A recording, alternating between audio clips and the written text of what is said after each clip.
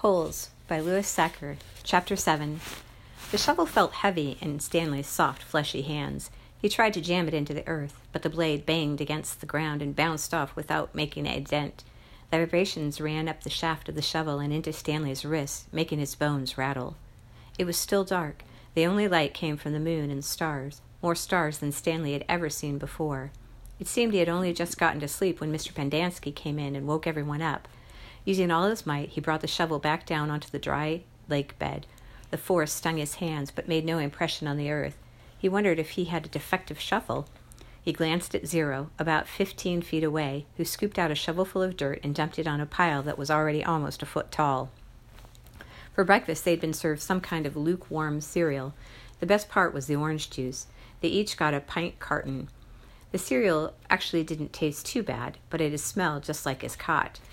Then they filled their canteens, got their shovels, and were marched out across the lake. Each group was assigned a different area.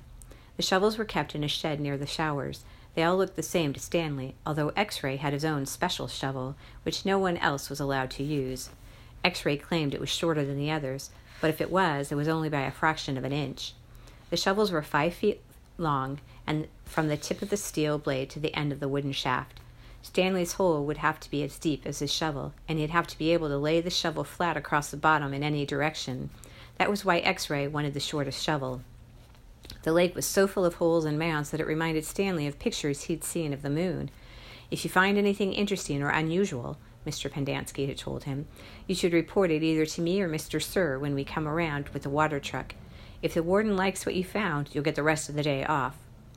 "What are we supposed to be looking for?" Stanley asked him. "You're not looking for anything. You're digging to build character. It's just if you find anything the warden would like to know about." He glanced helplessly at his shovel. It wasn't defective. He was defective. He noticed a thin crack in the ground. He placed the point of his shovel on top of it, then jumped on the back of the blade with both feet. The shovel sank a few inches into the packed earth. He smiled. For once in his life it paid to be overweight. He leaned on the shaft and pried up his first shovelful of dirt, then dumped it off to the side. Only 10 million more to go, he thought, then placed the shovel back in the crack and jumped on it again. He unearthed several shovelfuls of dirt in this manner. Before it occurred to him, he was dumping his dirt within the perimeter of his hole. He laid his shovel flat on the ground and marked where the edges of his hole would be. 5 feet was awfully wide. He moved the dirt he'd already dug out past his mark. He took a drink from his canteen. 5 feet would be awfully deep, too. The digging got easier after a while. The ground was hardest at the surface, where the sun had baked a crust about 8 inches deep. Beneath that, the earth was looser. But by the time Stanley broke past the crust, a blister had formed in the middle of his right thumb, and it hurt to hold the shovel. Stanley's great-great-grandfather was named Elia Yelnats. He was born in Latvia. When he was 15 years old, he fell in love with Myra Menke. He didn't know he was Stanley's great-great-grandfather. Myra Menke was 14. She would turn 15 in 2 months, at which time her father had decided she should be married. Elia went to her father to ask for her hand, but so did Igor Barkov, the pig farmer. Igor was 57 years old. He had a red nose and fat, puffy cheeks. "I will trade you my fattest pig for your daughter," Igor offered. "And what have you got?" Myra's father asked Elia. "A heart full of love," said Elia. "I'd rather have a fat pig," said Myra's father. Desperate, Elia went to see Madame Zeroni, an old Egyptian woman who lived on the edge of town. He had become friends with her, though she was quite a bit older than him. She was even older than Igor Barkov. The other boys of his village liked to mud wrestle. Elia preferred visiting Madame Zeroni and listening to her many stories. Madame Zeroni had dark skin and a very wide mouth. When she looked at you, her eyes seemed to expand, and you felt like she was looking right through you. "Elia, what's wrong?" she asked, before he even told her he was upset. She was sitting in a homemade wheelchair. She had no left foot. Her leg stopped at her ankle. "I'm in love with Myra Menke," Elia confessed, "but Igor Barkov has offered to trade his fattest pig for her. I can't compete with that." "Good," said Madame Zeroni. "You are too young to get married. You've got your whole life ahead of you." "But I love Myra." "Myra's head is as empty as a flower pot." "But she's beautiful." "So is a flower pot." "Can she push a plow? Can she milk a goat?"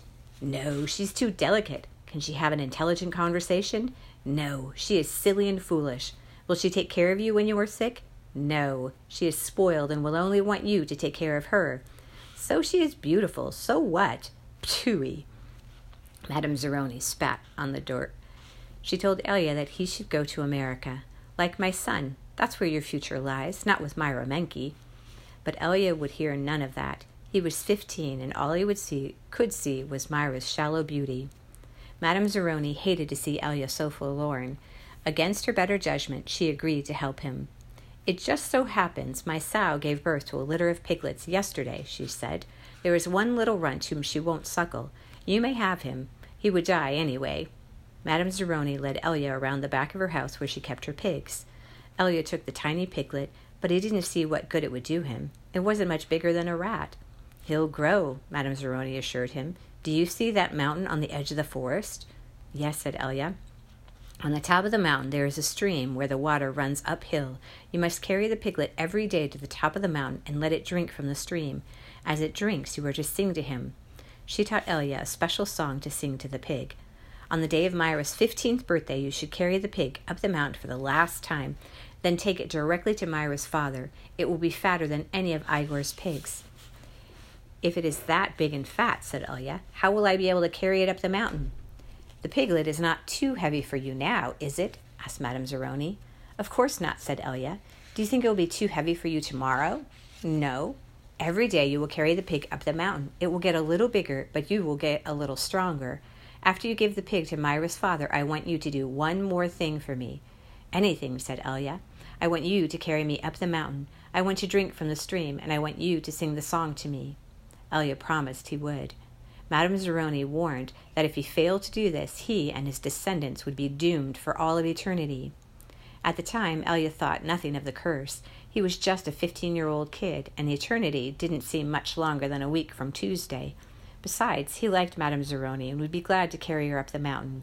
He would have done it right then and there, but he wasn't yet strong enough. Stanley was still digging. His hole was about 3 feet deep, but only in the center. It sloped upward to the edges. The sun had only just come up over the horizon, but he already could feel its hot rays against his face. As he reached down to pick up his canteen, he felt a sudden rush of dizziness and put his hands on his knees to steady himself. For a moment he was afraid he would throw up, but the moments passed. He drank the last drop of water from his canteen. He had blisters on every one of his fingers, and one in the center of each palm. Everyone else's hole was a lot deeper than his. He couldn't actually see their holes, but could tell by the size of their dirt piles. He saw a cloud of dust moving across the wasteland and noticed that the other boys had stopped digging and were watching it too. The dirt cloud moved closer, and he could see that it trailed behind a red pickup truck. The truck stopped near where they were digging, and the boys lined up behind it, X-ray in front, Zero at the rear. Stanley got in line behind Zero. Mr. Sir filled each of their canteens from a tank of water in the bed of the pickup. As he took Stanley's canteen from him, he said, "This isn't the Girl Scouts, is it?" Stanley raised and lowered one shoulder. Mr. Sir followed Stanley back to his hole to see how he was doing. "You better get with it," he said, "or else you're going to be digging in the hottest part of the day." He popped some sunflower seeds into his mouth, deftly removed the shells with his teeth, and spat them into Stanley's hole. Every day, Elya carried the little piglet up the mountain and sang to it as it drank from the stream. As the pig grew fatter, Elya grew stronger. On the day of Myra's 15th birthday, Elya's pig weighed over 50 stones. Madame Zeroni had told him to carry the pig up the mountain on that day as well, but Elya didn't want to present himself to Myra smelling like a pig. Instead, he took a bath. It was his second bath in less than a week. Then he led the pig to Myra's. Igor Barkov was there with his pig as well. "These are 2 of the finest pigs I've ever seen," Myra's father declared.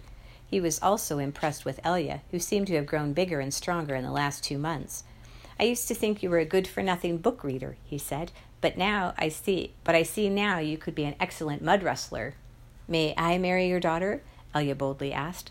"First, I must weigh the pigs." Alas, poor Elya should have carried his pig up the mountain one last time. The 2 pigs weighed exactly the same. Stanley's blisters had ripped open, and new blisters formed. He kept changing his grip on the shovel to try to avoid the pain. Finally, he removed his cap and held it between the shaft of his shovel and his raw hands. This helped, but digging was harder because the cap would slip and slide. The sun beat down on his unprotected head and neck. Though he tried to convince himself otherwise, he'd been aware for a while that his piles of dirt were too close to his hole. The piles were outside his 5-foot circle, but he could see he was going to run out of room. Still, he pretended otherwise and kept adding more dirt to the piles that he would eventually have to move. The problem was that when the dirt was in the ground, it was compacted. It expanded when it was excavated. The piles were a lot bigger than his hole was deep. It was either now or later. Reluctantly, he climbed up out of his hole and once again dug his shovel into his previously dug dirt. Myra's father got down on his hands and knees and closely examined each pig, tail to snout. "Those are 2 of the finest pigs I have ever seen," he said at last. "How am I to decide? I have only 1 daughter." "Why not let Myra decide?" suggested Elia. "That's preposterous," exclaimed Igor, expelling saliva as he spoke. "Myra is just an empty-headed girl," said her father. "How can she possibly decide when I, her father, can't?" "She knows how she feels in her heart," said Elia. Myra's father rubbed his chin. Then he laughed and said, "Why not?" He slapped Elia on the back. "It doesn't matter to me. A pig is a pig." He summoned his daughter. Elia blushed when Myra entered the room. "Good afternoon, Myra," he said. She looked at him. "You're Elia, right?" she asked. "Myra," said her father, "Elia and Igor have each offered a pig for your hand in marriage. It doesn't matter to me. A pig is a pig, so I will let you make the choice. Whom do you wish to marry?" Myra looked confused. "You want me to decide?" "That's right, my blossom," said her father.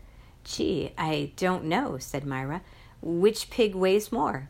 "They both weigh the same," said her father. "Golly," said Myra, I guess I choose Elia." "No, Igor." "No, Elia." "No, Igor." "Oh, I know. I'll think of a number between 1 and 10. I'll marry whoever guesses the closest number." "Okay, I'm ready." 10, guessed Igor. Elia said nothing. "Elia," said Myra, "what number do you guess?" Elia didn't pick a number.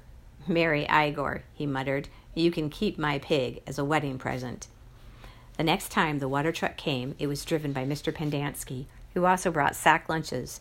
Stanley sat with his back against a pile of dirt and ate.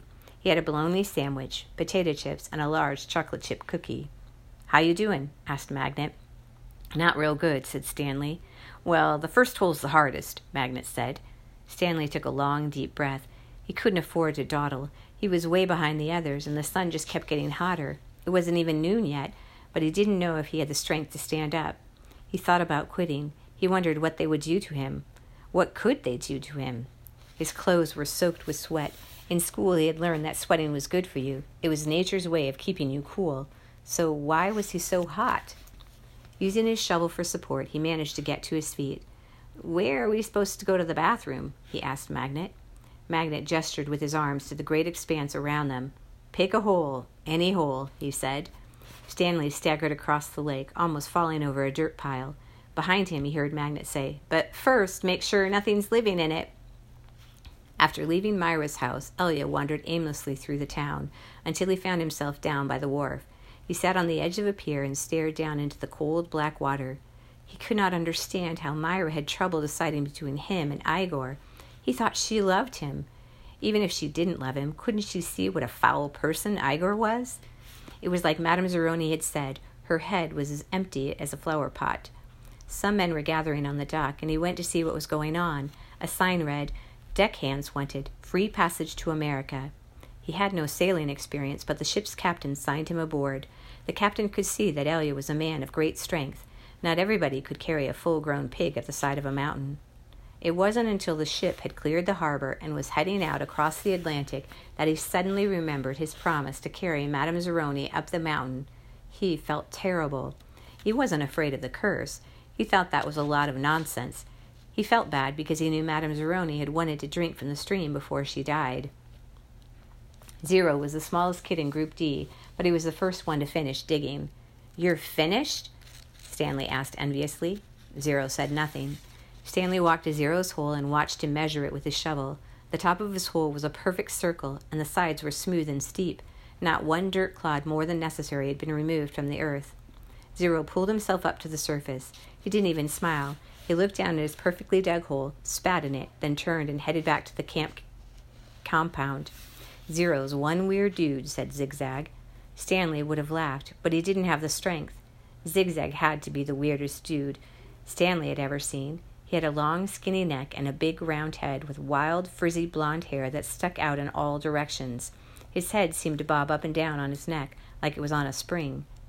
Armpit was the second one to finish digging. He also spat into his hole before heading back to the camp compound.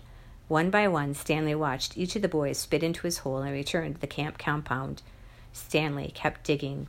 His hole was almost up to his shoulders, although it was hard to tell exactly where ground level was because his dirt piles completely surrounded the hole. The deeper he got, the harder it was to raise the dirt up and out of the hole. Once again, he realized he was going to have to move the piles. His cap was stained with blood from his hands. He felt like he was digging his own grave. In America, Elia learned to speak English. He fell in love with a woman named Sarah Miller. She could push a plow, milk a goat, and, most important, think for herself. She and Elia often stayed up half the night talking and laughing together. Their life was not easy.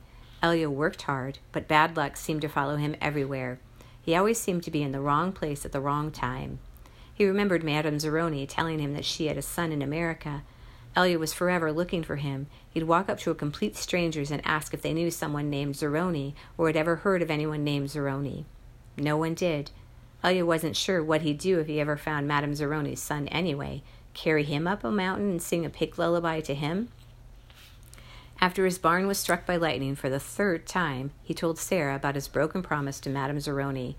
"I am worse than a pig thief," he said. "You should leave me and find someone who isn't cursed." "I'm not leaving you," said Sarah, "but I want you to do one thing for me." "Anything," said Elia. Sarah smiled. "Sing me the pig lullaby." He sang it for her. Her eyes sparkled. "That's so pretty. What does it mean?" Elia tried his best to translate it from Latvian into English, but it wasn't the same. "It rhymes in Latvian," he told her. "I could tell," said Sarah. A year later, their child was born. Sarah named him Stanley because she noticed that Stanley was Yelnuts spelled backward. Sarah changed the words of the pig lullaby so that they rhymed, and every night she sang it to little Stanley. If only, the woodpecker sighs. The bark on the tree was as soft as the skies, while the wolf waits below, hungry and lonely, crying to the moo-oo-oon. If only, if only. Stanley's hole was as deep as his shovel, but not quite wide enough on the bottom. He grimaced as he sliced off a chunk of dirt, then raised it up and flung it onto a pile. He laid his shovel back down on the bottom of his hole, and to his surprise, it fit. He rotated it and only had to chip off a few chunks of dirt here and there before it would lie flat across his hole in every direction. He heard the water truck approaching and felt a strange sense of pride at being able to show Mr. Sir or Mr. Pendanski that he had dug his first hole. He put his hands on the rim and tried to pull himself up. He couldn't do it. His arms were too weak to lift his weary body. He used his legs to help, but he didn't have any strength. He was trapped in his hole. It was almost funny, but he wasn't in the mood to laugh. "Stanley!" he heard Mr. Pendanski call. Using his shovel, he dug 2 footholes in the hole wall. He climbed out to see Mr. Pendanski walking over to him. "I was afraid you'd fainted," Mr. Pendanski said. "You wouldn't have been the first." "I'm finished," Stanley said, putting his blood-spotted cap back on his head. "All right," said Mr. Pendanski, raising his hand for a high five, but Stanley ignored it. He didn't have the strength. Mr. Pendanski lowered his hand and looked down at Stanley's hole. "Well done," he said. "You want to ride back?" Stanley shook his head. "I'll walk." Mr. Pendanski climbed back into the truck without filling Stanley's canteen. Stanley waited for him to drive away, then took another look at his hole. He knew it was nothing to be proud of, but he felt proud nonetheless. He sucked up his last bit of saliva and spat.